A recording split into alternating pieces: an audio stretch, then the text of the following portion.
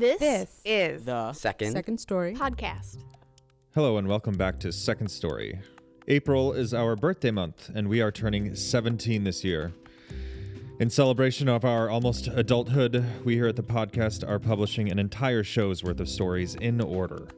This is what it's like to come to one of our live performances. 4 stories like 4 courses of a meal, or wine flights if you prefer the grape.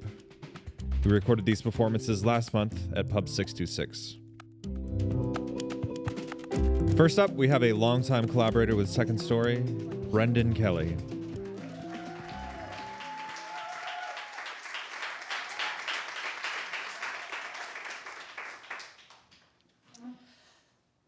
You wouldn't think such large hands could do such fine work. My friend Jeff was tucked away in the corner of a vast soundstage. He was applying the most delicate pinhead of hot glue to the end of a fishing line. He looked content amidst the chaos that is a television commercial shoot, like a big burly Geppetto repairing a fairy's wing. Jeff is a self-made special effects artist who specializes in television commercials. He uses his talents to make TV burgers juicy and mugs of beer frosty, and lucky for me, his starving actor friends employed on commercial shoots. The year was 1990-something, and today I was one of Jeff's charity cases. I had moved to Chicago to be an actor. I lived in Chicago as a temp. I survived by taking the lowest of the low-paying jobs in hopes they would afford me, if not the rent, flexibility, so I could take long lunches during which I didn't eat, and where I would spend all of my disposable income on cabs so I could hit those workday auditions, none of which I was booking. Right now, I was in between temp jobs, so when Jeff offered me a day's work as a production assistant on a commercial, I felt like I simply had to take it. What a defeat. My first commercial in Chicago would not be as an actor, but as a production assistant, or a PA. PAs, I soon learned, are subhuman forklifts who can fit into small places. PAs are but living extensions of broom handles. They are support staff to jumbo garbage cans. And in my case, a chain-smoking, miserable, clueless wreck of a kid with a walkie-talkie. The goal for today's commercial was to sell the Tamagotchi virtual pet. 20 years ago, the Tamagotchi virtual pet was a cutting-edge toy. My millennial friends tell me it enjoyed something of a renaissance about 4 or 5 years ago. So how retro, right? It was a small egg-shaped droid thing with a pixelated face. It had a sound chip. It cooed. The hitch was the Tamagotchi egg had to be fed and loved and changed or it would not thrive. Little girls classroom-wide all over the country would go head-to-head to raise what was essentially an anthropomorphized alarm clock. Hey, Brian, go get that cable and put it on the dock. The voice was becoming familiar, if not the name he was calling me. It was the voice of the PA who had risen to the top of the pack. He was solidly built and knew his way around. He talked to important people, and they, albeit distastefully, talked back. He was the go-between between us PAs and the people who mattered. By virtue of that, I guess he was our boss. Then grab about a dozen C-47s, he said. Okay, oh my God, C-47s? What the fuck are C-47s? My mind reeling, I went out on a limb. I'm gonna need a cart for those, right? Funny, he said. No, it wasn't funny. It was embarrassing. I was ashamed I didn't know what a C-47 was. Jeff had said nothing about this skill set. I felt very exposed and like a fraud. I was proving I couldn't succeed in this business as a PA, let alone an actor. I just wanted to cut bait and go home, but Jeff's reputation was on the line, as well as what was left of mine.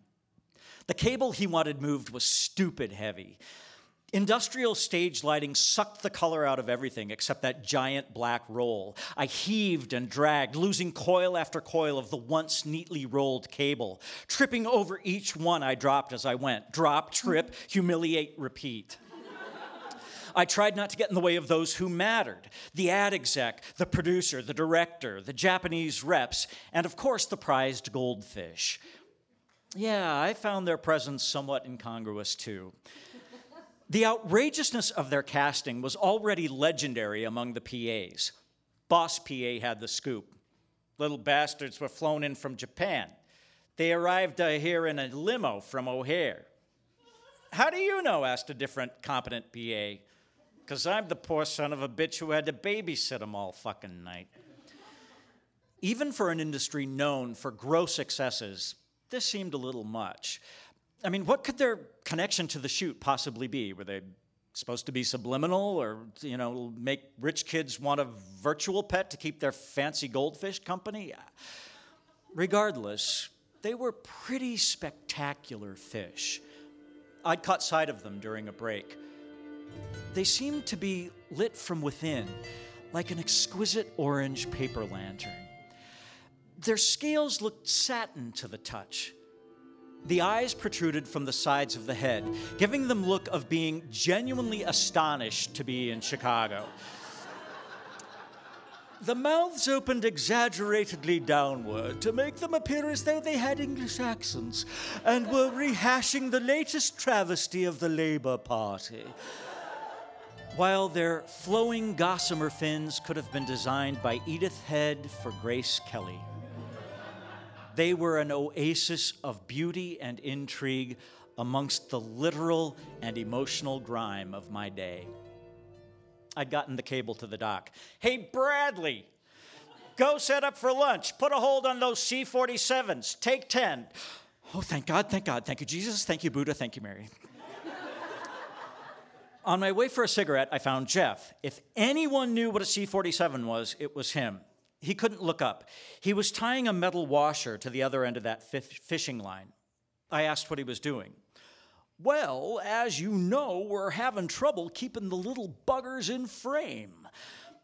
I secretly hoped he was referring to the two child actresses on set, but I knew he meant the divas from the land of the rising sun. You see, one fish at a time would be taken from the tank and put into a bowl on set for the shoot. But someone forgot to tell the concept folk that fish tend to swim around. Enter Jeff. The idea is to string this line through the gill where it'll catch, and then we can tether the little guy in place so we can get a shot off. He held up his handiwork and looked at me through dust-caked glasses, pleased. It swung like a pendulum between us. I blanched. This was Jeff's second attempt at goldfish wrangling. For hours that morning, we had tried to freeze the fish into compliance. A few fish at a time were scooped out and put into a smaller ice water tank to dull them. Once one was selected, quiet on set for the bowl, rolling, it would stay sluggish, speed for a take or two, cut, but then come back to life under the intense heat of the lights. Ice was added. Fish switched out, left in longer. The fishbowl itself chilled. For take after take, I mopped water off the floor. I, of course, felt sorry for the fish, but at least I felt like I was being useful. After hours of being frozen and thawed, nary a fish had hit its mark. They were behaving more erratically than ever, like junkies on a bad trip, swimming in fits and starts, sometimes even backwards. After an intense conference among the bigwigs, the idea was scrapped. And now the pendulum anchor. I couldn't believe the lengths of torture these fish were being subjected to. I mean, who knows what a 14-hour flight in a pressurized cabin had done to their little sonars or whatever, and all just to sell more crap. I felt like going PETA on my friend's ass. But I couldn't. Not only because it would seem ungrateful, but mostly because I really didn't have a leg to stand on. For let he who is without sin cast the first stone. I had a secret from my childhood that I divulged only in the last year or so. I was about 10 years old and had begged my parents for a cat, which they eventually let me have. A black kitten named Winnie. Winnie was not litter trained and had been peeing on the carpet. It was my job to be sure he didn't anymore, or it would be bye-bye kitty. I just couldn't bear the thought of giving up the cat I had so longed for. My father told me the way to stop an animal from peeing where they shouldn't was to stick their nose in it. I added a few swift smacks to the haunches, just for good measure. I had to make sure the message stuck. Later that day, Winnie became weak, and we took him to the vet, who told my mother and me he had died in the examining room.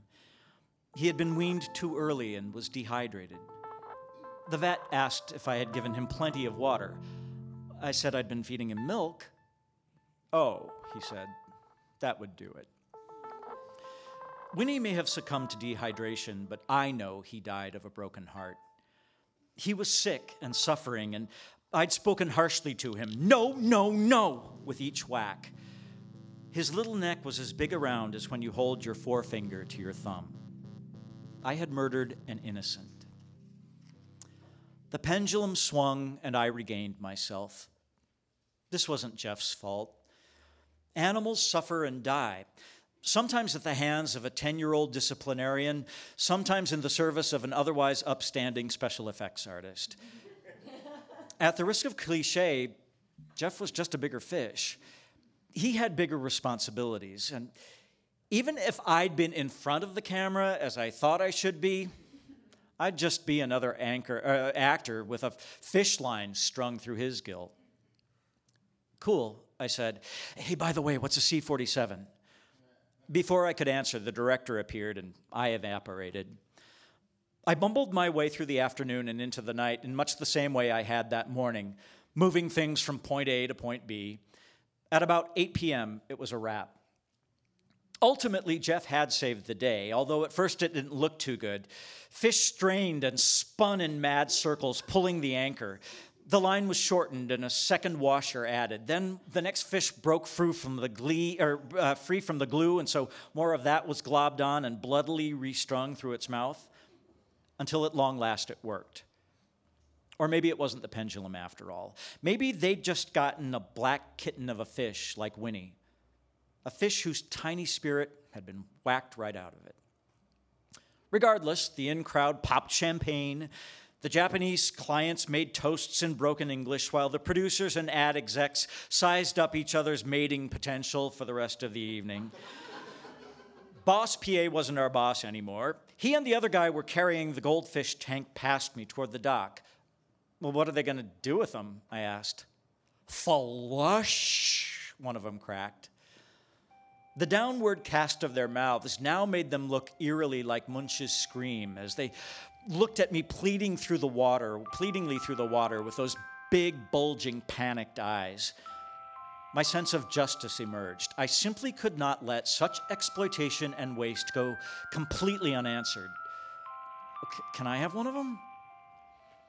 In the front seat of Jeff's rickety van, I balanced 3 red Solo party cups, each one containing a reprieved fish.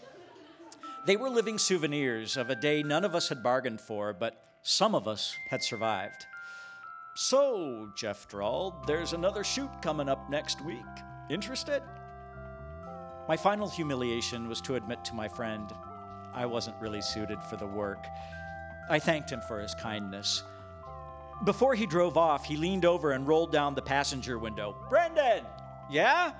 A C-47 is a clothespin. Did you need one?" Turns out I didn't. Thanks, Jeff. I didn't do much else for the fish, but feed them and change their water. I didn't run out and buy a bubble filter or anything. Maybe not fully cruel, but hardly a valiant attempt at rehabilitation. Within a week or two, they died. I interred them in the toilet bowl, like you do. Sometime later, while flipping through Saturday morning channels, I came across our commercial. It was kind of exciting, though it did bring back the embarrassment of that day. A couple of overstyled little girls were propped on a frilly bedspread, giddy with their acquisition of a virtual pet. They opened their eyes wide with wonder when the thing chirped and held hands to their mouths to suppress their carefully choreographed glee. I anticipated the real star of the show, our sacrificial fish. Not so far. Nope. The final shot was a close-up. The Tamagotchi coyly winked a digital eye and word, and there, in the soft focus background on a shelf stuffed with girly treasures, I could make out a blur of orange, floating stock still in the center of its bowl, and very decidedly in frame.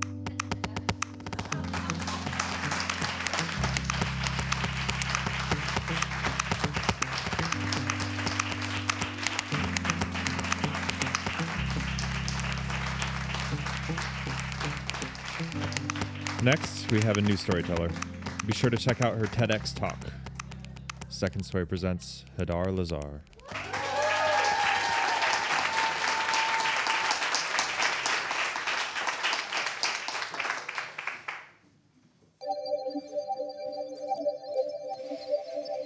So I tried really hard to think about what words actually are, and I decided that they're the little things between silences.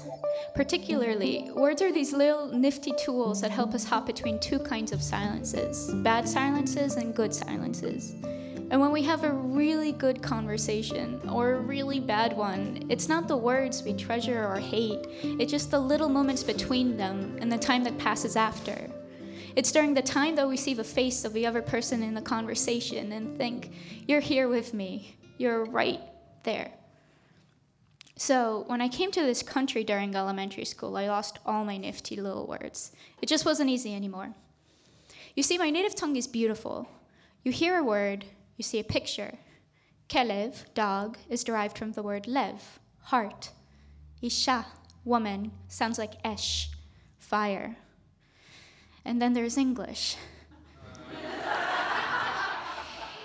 Here is a bastardized history of English. It started off somewhere in Europe, I assume. It sounded rather German. Then it just rolled around the country like this big ball of tar, picking up all this lingo debris. It came to England and settled and got nice and Shakespearean. Then the blob of English just plopped into the Atlantic and bobbed up and down across the ocean until it arrived to the Americas and gained this flat accent. I hear a word in English and I don't see a picture. I peel off its layers to reveal French, Latin, German, all these other languages I just don't care to know. And to make sense of it, I tried very hard to attach meanings to the sounds they make. At first I learned the euphemisms and they meant nothing to me. They're all said with a little smile that makes your voice sound like a pleasant ring. Excuse me, thank you, da-ding, da-ding, da-ding. My favorite friend as a kid, Peep, didn't like any of these words either. He had a flop of skater boy hair, a really cool older brother, and a bad stutter. But somehow we were really good at talking. He'd show me an instrument, or a computer code, or his brother's special vase called bong, and say, isn't it cool? He thought everything was cool. He thought everything was cool, and he always cared to know what I thought about it. You know, our sentences would start with, it's like, and end with, you know. Then I collected other words. Rude, aggressive, cruel. These words have phonetics that match their intent. They just roll off the tongue, dripping with spite. Then there are other cuss words older kids would whisper into your ears, words like bastard. They force the muscles of your mouth into these provocative shapes, and you just mean it. You mean it the way your mouth just bends and spits. At the time, we lived in the suburbs of New York, in townhouses packed together like brick-red sardines. Our neighborhood gang consisted of me, my sister Claire, Peep, Chacha, and Antiochus. Antiochus was a boy across the street who was the most muscular middle schooler ever known to men. Every night, we would hear his dad yell all those grotesque words that forced our mouth into provocative gestures. And the next day, he would target these words at us, especially me.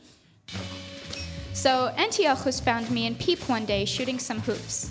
Now, I am really good as long as I'm very close to the hoop. So he comes over and tries to make me shoot from further away. And I'm like, no, I have no plans of being embarrassed. So I look at Peep, who was behind Antiochus, and he looked like he had no idea what to do with his arms.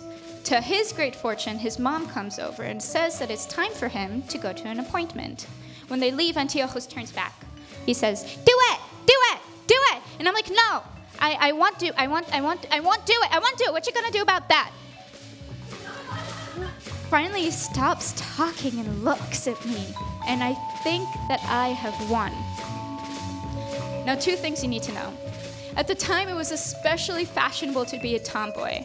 So I had my favorite shirt on, which was a black hoodie with a dragon on the back. Being victorious, I was ready to strut away. So I turn around and expose to him my fierce dragon. The other thing, throughout the fight, Antiochus was consuming a bag of sour strawberry jelly beans. So little did I know, but as he was staring at me silently, he was actually accumulating all the spit that exists in his body. So I'm ready to go. My dragon flashes his loser face before I just hear this horrible gurgling noise. Then I feel this pink cannonball of spit obliterate my dragon. Now I walked away quickly. I didn't want him to see me cry. But at home, when my sister cleaned me up, I couldn't help but let out these pathetic little sniffles. Now Claire, bless her, said nothing and just let these sniffles fade into silence. On another summer day, I was playing Zelda, a game that for us was not a game, but a lifestyle. In Chacha's basement with Chacha, Peep, and Antiochus. Chacha said something along the lines of, I used to have the biggest crush on Sonic the Hedgehog. Antiochus was like, for real? And she's like, I thought he was so hot. Now, I was just munching on a Mrs. Fields cookie, but I pictured Sonic the Hedgehog, and I knew where she was coming from. Antiochus and Peep were quibbling about something when all of a sudden Antiochus had Peep pressed up against the machines of a boiling room. He started twisting his nipples and saying, you're a girl, you're a girl, you're a girl. Peep was desperately trying not to cry, as if crying is the worst sort of proof that you really are a girl. So I began to claw at Antiochus' arm, telling him to just stop it. But he was a 7th grader, and I was nothing to him, so he just flicked me away. All these words were caught in my throat. Aggressive, cruel, bastard. But I just ended up saying things as they are. You hurt people. Don't you see you're always hurting people? He said, if you don't like it, just leave. I huffed, puffed, stomped my foot, and said, fine, and I just strutted straight out of there. But as soon as I was outside, I regretted it. It was sunny, and it was summer, and I really didn't want to be alone. I just really didn't want to be alone. So I turned around, saying, wait, but Antiochus just shut the glass door in my face. He burst into laughter, and Chacha did as well. Now Peep, with his watery eyes and runny nose, tried to chuckle. I walked away quickly, but I saw his face. I saw the stupid little wrinkles around his eyes and how his hair fell onto his face. This time his mom wasn't there to drag him away before I was spat at. I went home, got on the couch, and sort of hugged myself in fetal position. I know I told you that words that mean bad things produce bad sounds that fit, but lonely is a really tricky word to own. Lonely sounds pretty, as though the inventor of a word made it beautiful as some gesture of sympathy towards its victims. As I lied there, it was so quiet that I felt like the time outside of me was directed by my unhurried heartbeat, and it was just oozing by. I prefer to just cloud of my skin instead of simmer in this bad, rotten silence. It's a strange thing how when loneliness runs this deep, we dwell in it like some wounded animal seeking solitude to die. In truth, we need words, not even comforting ones, to break the spell. If a friend comes to you and says about an amazing meal they ate, how they didn't shave this month, or who did or didn't text them back, it's salvation, it really is. So I understood Peep's actions on a later summer day, marked by a different kind of silence. We were sitting at on his porch, made of bricks so old that moss grew between the cracks. We decided to just sit there and let our hair and shoulders and thighs get all warm. And the sun was so white and so pretty that its light didn't just fill up space, it fit like the gaps between the conversation. You don't need me telling you, but this is a really good silence. So Peep turned to me and said, "I need to go." In a way, it's the cruelest thing to do, to leave someone during a moment of perfection, so I pleaded no. But he said he was sorry, but he needed to go to see his therapist for an appointment for his stutter. I had no idea what a therapist was, but he said the word therapist like it's a secret, and I understood that he didn't want to leave either. But he needed to go, so the sounds of Sonic the Hedgehog could glide off his tongue easily. It's an important thing to master. It really is.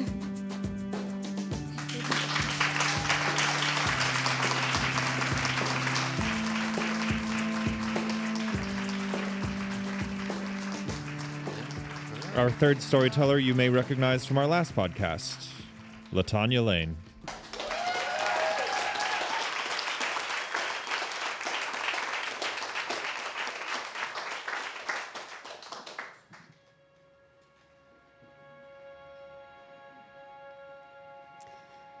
I've never heard God talk. I've spent countless hours in prayer. If you did the math, added the "thank you for this food, please bless it and protect me against any impurities" prayers, added up to the "let me be a witness in school today. Also, any help in pre-calculus would be much appreciated" prayers. Added up the "please heal her mind after the stroke." All the please, please, please prayers. If you added them all together, it amounts to years of my life spent in silent and not so silent supplication to God. And while the practice of reflecting on the desires of my heart, laying them out plainly before the Lord in prayer, always left me with a soothing certainty about the choices I needed to make, or with a complete and utter assurance of the future, I never heard any voice. Even when I felt the fire of the Spirit burning in my bones until the truth within me came out, the still, quiet voice that knew exactly what to say sounded like a me I was becoming more than anything else. But God spoke more clearly to others. Growing up, people around me heard God's voice all the time. My dad saw visions of angels and demons. My friends dreamed dreams, and the holy women in my church shouted messages and prophecies in known and unknown tongues during worship. So, when my then husband, Mark, told me he heard God speak, I didn't doubt it. We came from similar religious communities, and God speaking to him fit into a theology and experience we both shared. Still, I was puzzled by the increasing frequency and inscrutable nature of the messages he heard. They made him increasingly unreliable, at first in small, hurt feelings, am I overreacting type of ways, that grew into bridge-burning, vow-breaking, why don't you leave if you don't care about this relationship anymore type of ways. I figured his journey with the Lord would be a walk he'd have to take on his own, and I asked for a separation, with plans to file for divorce unless something dramatic happened. And while God talked to him all the time, I heard nothing and felt nothing but raw, angry, and confused. Sitting still and quiet in prayer was an impossibility. Every free moment I had was dedicated to keeping my jobs, finishing my thesis, momming the perfect toddler, and escaping my rage and hurt in the total yet blissful erasure of sleep. Any attempt at prayer was bereft of the quiet, calm assurance that I would be okay, or clarity about what I should do. I couldn't hear the voice of what I was becoming, and I definitely could not hear Mark. I couldn't hear when he called, weeping, telling me he couldn't handle taking care of our son. I couldn't hear him telling me how danger was everywhere and he was responsible for saving family and strangers from it. I couldn't hear anything. Have you ever pulled a thread from a scarf and begun to undo the stitches one by one? There's this tiny sound the thread makes as you pull out knot after knot. It's almost impossible to hear if you're not really listening. The sound of things unraveling is almost completely silent. One Sunday evening, sitting with my sister Tiana and my friend Lisa, I heard my phone ring. It was the Chicago Police Department asking about my child. Ma'am, do you know where your 15-month-old son Mel is? It's his dad's day.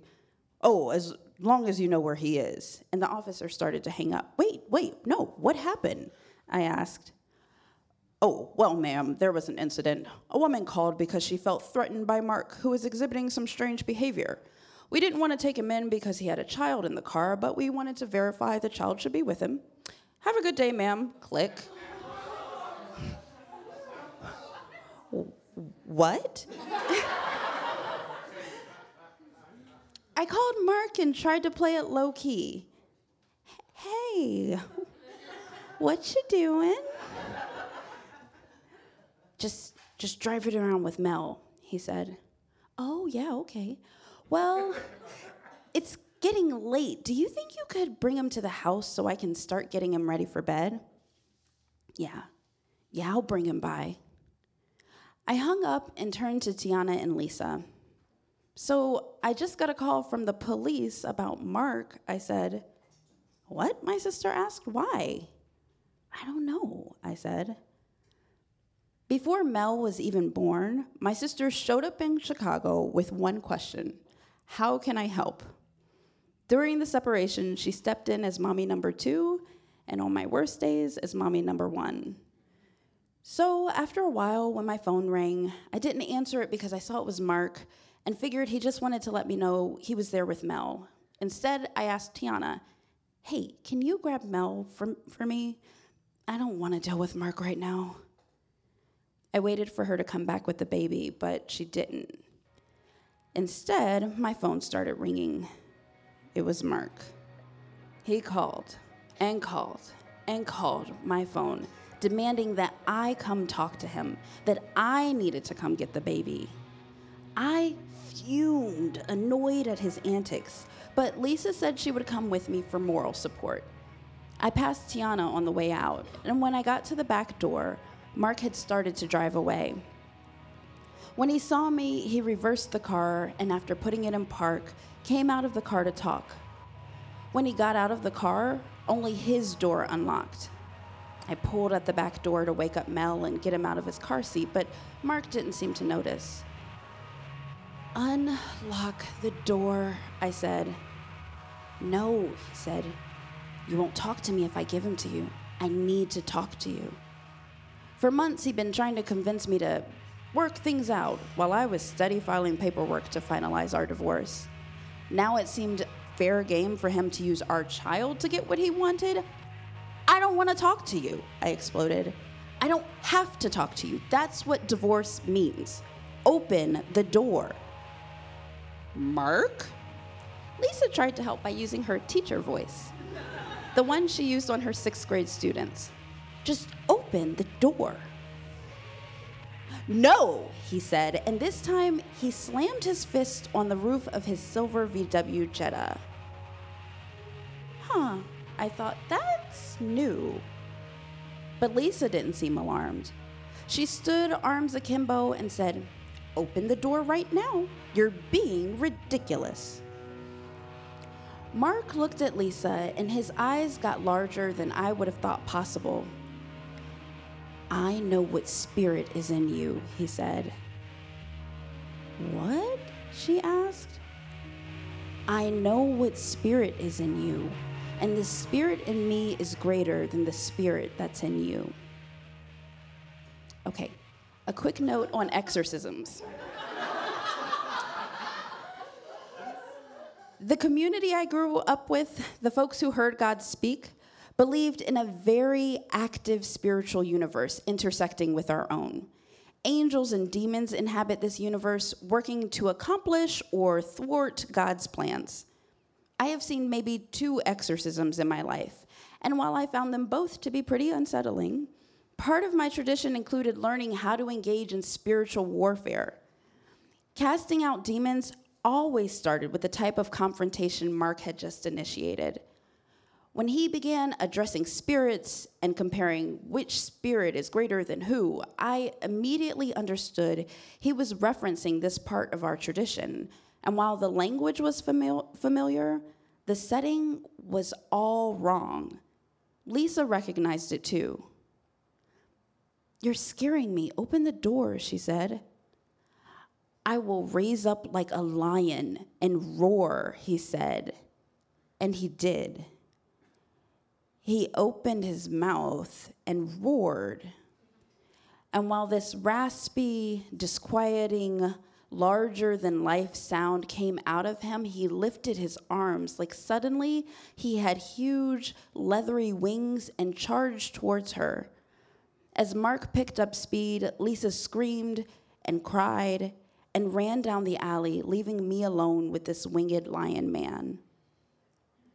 Watching this unfold felt like I was watching a foreign film with really bad captions. All the words were in English, but I didn't understand the way they were strung together, and they didn't seem to correspond to anything that was happening on the screen. I wanted to pause and rewind, or turn to whoever was watching it with me and ask, "What just happened?" I had no idea what to do next, so like a properly trained Southern lady, I just got real polite. Mark came back from chasing Lisa down the alley, and I looked at him, really looked, and realized he was sweating. His pupils were dilated, his eyes were bugging out of his head, and he couldn't seem to keep his eyebrows still. He was pacing back and forth beside his car, talking a mile a minute about casting out demons and his new role as the Christ. I just stood and nodded and smiled, listening for something in his hurried monologue I could grab onto.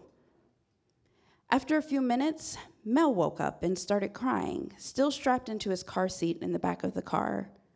Mark snapped out of his promenade and opened the back door, unbuckling Mel and picking him up. Every muscle in my body tightened as I watched him sway and shush the baby. Mark chuckled, looked at me and said, "Aw, he got scared by my roar." As calmly as possible, I asked to hold my child. Mark firmed his grip and turned the baby away from me. "No," he said, "you won't talk to me if I give him to you." "No," I said as assuringly as I could. "No, I will stay right here. I just haven't seen him in a day, and I miss him is all," I said. This made sense to Mark, but whenever I reached for Mel, he would pull away, clinging to his dad. This inspired another high-speed monologue from Mark about how a boy needs his dad or is otherwise doomed to a life of brokenness. I chanted silently to myself, not to engage, not to point out all the guys raised by single moms who turn out just fine. Obama is not the point right now.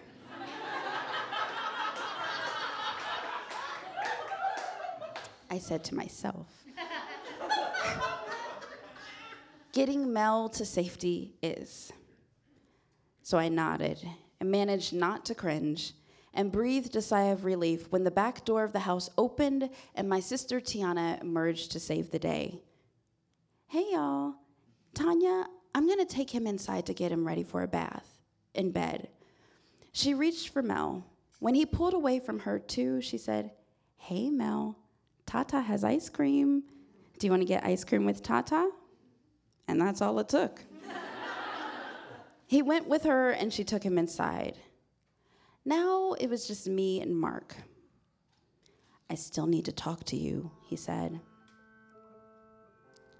I listened as he spoke so fast, his hands fluttering like small jittery birds, about how he was a hunted man, how there were cameras everywhere, following his movements.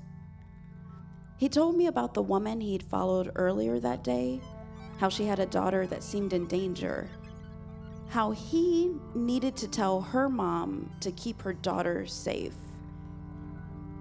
I heard how he felt so burdened with this responsibility of hearing so many things from so many voices that sounded divine. He heard them calling his name as he walked down the street and in his home. They told him secrets about the people he met, about the people he knew, about himself. And I nodded. I listened and nodded, hearing this man speaking unknown things in a known tongue, and I tried to decipher the message he so desperately wanted to share. Up until that night, I figured this was a spell Mark was going through, that eventually he would stop with the selfishness and self-destruction. He would come to me all sheepish, realizing all the good he'd left when he stopped trying to build a life with me and for our son. Maybe I even prayed for it. Eventually, the police showed up. Unsure of what was driving any of the action that night, I figured they felt a disturbance in the force and decided to check it out. That seemed as likely as anything else, like a neighbor hearing strange roars out their window and calling the authorities. Police can be a crapshoot. I've been in situations where police officers, through apathy or aggression, have turned a bad situation into the worst situation. These were not those officers. They saw what I saw, a man who'd lost his grasp on reality and needed help. They took him to an ER, not at the closest hospital, but definitely at the scariest. That, however, is another story for another time. I followed the police van in Mark's car, gripping the steering wheel, gulping huge breaths, mind racing. I did not pray. Not at first. But over the years since that night, as I learned everything Dr. Google could tell me about schizoaffective disorder, figured out how to set boundaries for Mark's constant crises, or discovered the rhythms and edges of momming on my own, I noticed the occasional prayer slip from my lips. Desperate prayers. Dear big, wide universe, please locate Mel's socks and reveal them to me before we're late to school. Again. Hopeful prayers. Please, let Mel be happy and kind. Keep him whole, and if not whole, let him know getting help is okay. And prayers that sound maybe not like me, but a me I hope to become. Please, please, please, give me the strength to walk so near this chaos without letting fear decide. Help me walk with kindness and wisdom as I continue in this life with so few assurances.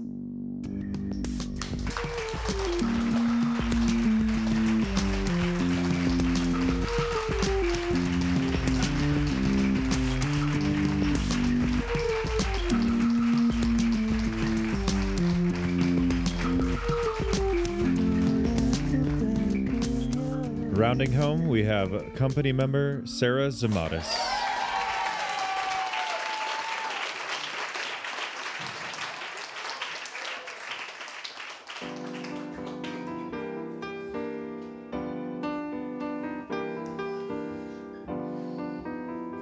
When you look in the mirror, what is your defining feature? For me, it's my hair. I have been blessed with a full, thick head of hair that naturally does what it wants with pretty good results. My hair has evolved and changed, and sometimes it has changed me. The first major evolution was back in 3rd grade, when my older sister took me for a haircut. This was back in the early 80s, when kids could roam free and do such things without parental consent.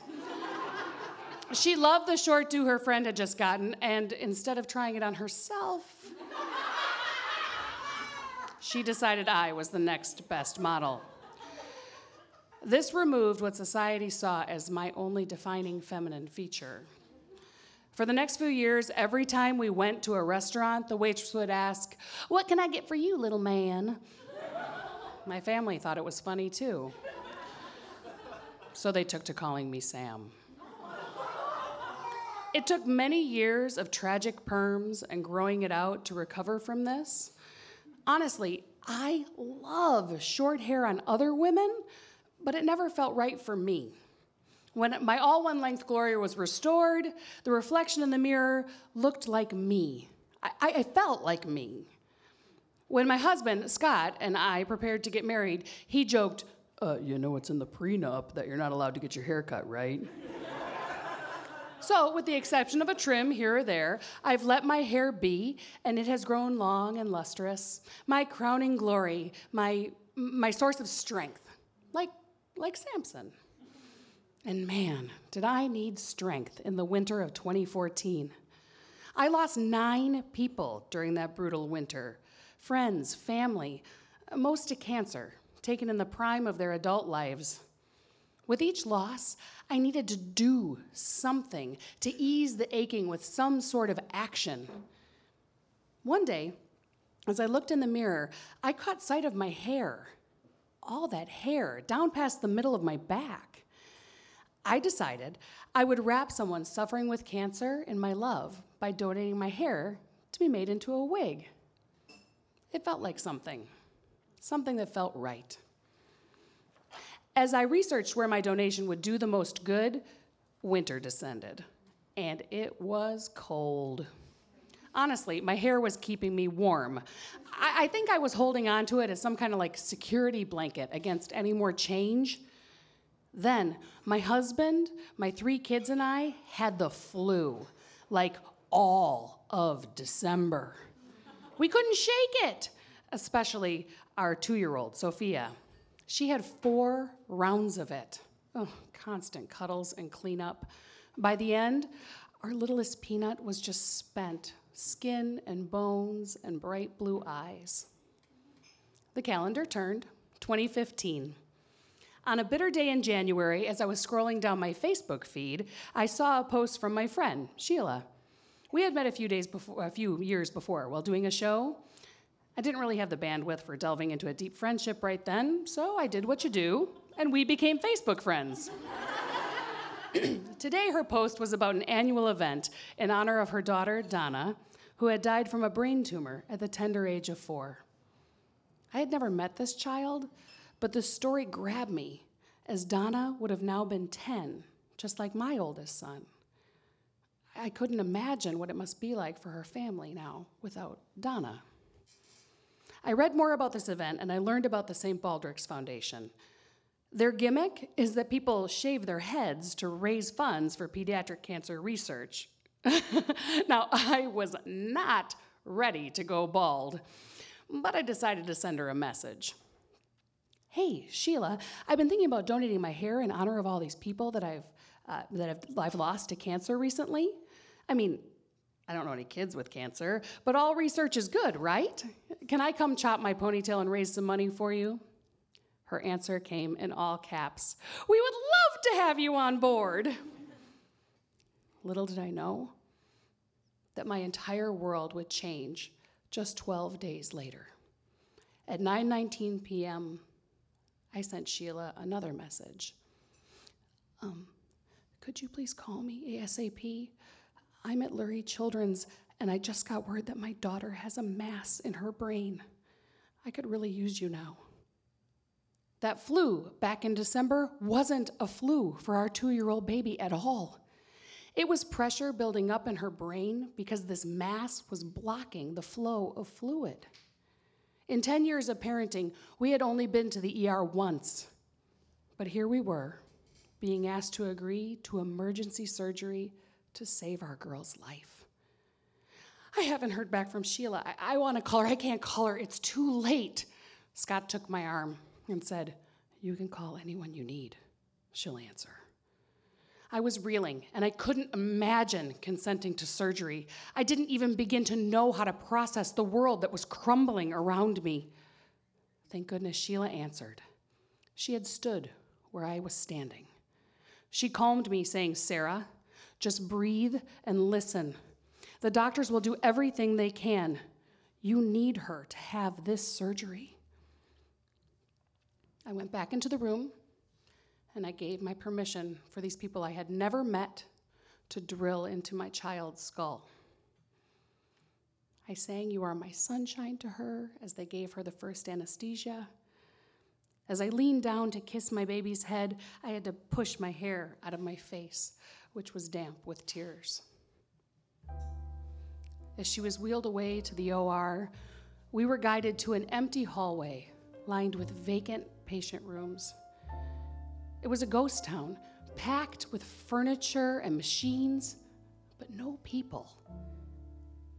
It was the loneliest place on earth. The next few days at the hospital were an absolute whirlwind of activity, buried in a deluge of information with a very steep learning curve.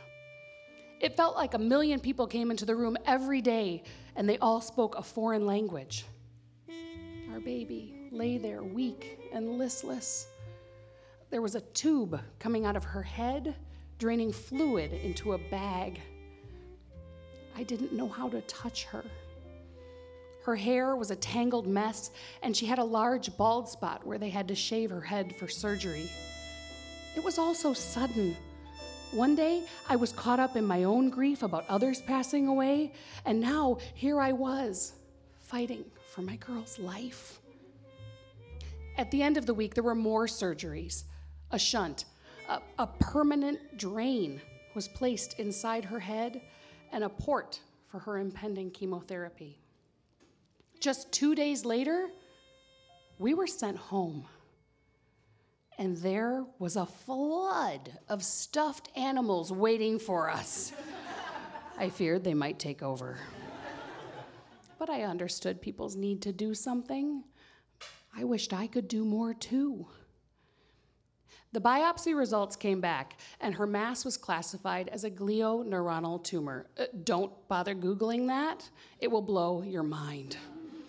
Sophia's tumor was low grade, meaning not aggressive, but her chemotherapy had to begin immediately, weekly treatments for 15 months. Educating ourselves was a huge task. Clinical trials, protocols, side effects. Side effects. Sophia's 2 chemo drugs both had massive lists of side effects. And topping both lists, hair loss. This was no time for vanity, but the thought of my only little girl losing her hair was heartbreaking. The doctor said to expect it to begin falling out quickly within the first few weeks. Which brought me back to my pledge to St. Baldrick's, made less than 2 weeks before my entire world changed. My stakes had definitely gone up for this event. In order to make it fun, I decided to have people vote with their donations. Should I cut my hair into a smart bob or go for it and shave it all off? The challenge was on, as there was only 26 days until the St. Baldrick's event. It felt good now to have a meaningful way for people to help support us while providing help for others as well. And maybe the animal avalanche would slow. I wrote a fundraising letter to everyone I knew. I didn't know what would happen. Every day, the contributions increased. People told their friends who shared with their friends, and donations poured in from around the world. Businesses got on board to champion the cause. This sweet little 9-year-old boy signed up to shave by my side in Sophia's honor. Overwhelmingly, people wanted me to keep my hair. I was relieved. But part of me was secretly hoping that the votes would make me shave. Everything else had changed. Why not be bald? Then I would look as vulnerable and scarred on the outside as I felt on the inside. March 28th arrived, and nothing prepared me for what greeted me when I walked in the door of Candlelight. Our tiny corner bar was packed. It was bigger than my wedding. People turned out from all corners of our lives: friends, family, school, church. Fire code was broken. The closeness of the crowd mirrored the connection we all felt, joined together to beat this thing. I had that feeling new mothers describe when they've just delivered. Waves and waves of oxytocin just kept coursing through my system. I was so moved by the other 30 shavees, the participants in the event. Donna's dad shaves every single year. One woman flew in from Texas to shear her long blonde locks. An entire family shaved in honor of their sweet boy they had lost just months prior. And then there was me, just 2 months into Sophia's battle. I retreated to the solitude of the bathroom, and I divided my hair into multiple small ponytails. The lighting was not kind, and I could see the multitude of ways that these months had aged me. My face was flush, so I splashed some cold water on it, and I headed out to the chopping block. As I waded through the crowd to the front of the room, it was reported that the event had crested over $100,000. As I mounted the platform for my turn, Sophia arrived, fresh from her nap. It was like that scene in The Lion King as she was handed to me, and I lifted her up. Everyone in the room cheered. She was understandably overwhelmed. How many 2-year-olds do you know that have hundreds of people cheering for them? As she happily went to her dad's waiting arms, I had an idea. I announced to the room, "Who wants to cut my hair? $100 a ponytail." Hands shot in the air, and 10 volunteers signed on to take a turn. I turned to the volunteer barber and said, "Can I use your cutting shears?" She looked at me like I was crazy. I don't have my shears. I'm shaving. So I called out to the bartender, "Can we use your scissors?" A dull, rusty pair of bar scissors came crowd surfing along a sea of hands. I was in full-on surrender as my tresses were dismantled. 7 out of 10 of the ponytails were cut by children. Laughter and cheers deafened me with each snip. The weight I had felt that threatened to crush me daily for the last 2 months seemed to lighten as I was relieved of my locks. And just like that, 15 inches of hair was gone. Afterwards, as I was in the bathroom again, I caught sight of myself in the mirror. My hair was chopped in large chunks, bluntly cut, and all at different lengths. My hair had never looked worse, and I had never felt more beautiful. In the 1 year since that day, my hair has grown, as has Sophia. When she smiles, her chubby cheeks rise and they crinkle up her bright blue eyes. She still is in treatment, and we're constantly braced for bad news. But fortunately, the ride has had more ups than downs. Sophia refers to all of the hospital staff as her friends, and ironically, she has never lost a strand of hair. Next weekend, we will come together again to conquer kids' cancer at Candlelight. Anybody feel like a haircut?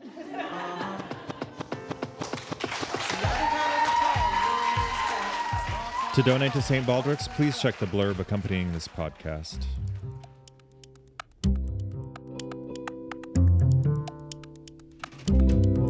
This show was curated by Julie Gainey. It was directed by C.P. Chang, and the sound design was by me, Nick Kawahara. Second Story is supported in part by the Chicago Community Trust. the MacArthur Funds for Arts and Culture at the Richard H. Treehouse Foundation, the Gaylord and Dorothy Donnelly Foundation, a City Arts grant from the City of Chicago Department of Cultural Affairs and Special Events, the Arts and Business Council of Chicago, the Arts Work Fund for Organizational Development, and many generous individuals like you. I'm Nick Kawahara, and This is the Second Story podcast.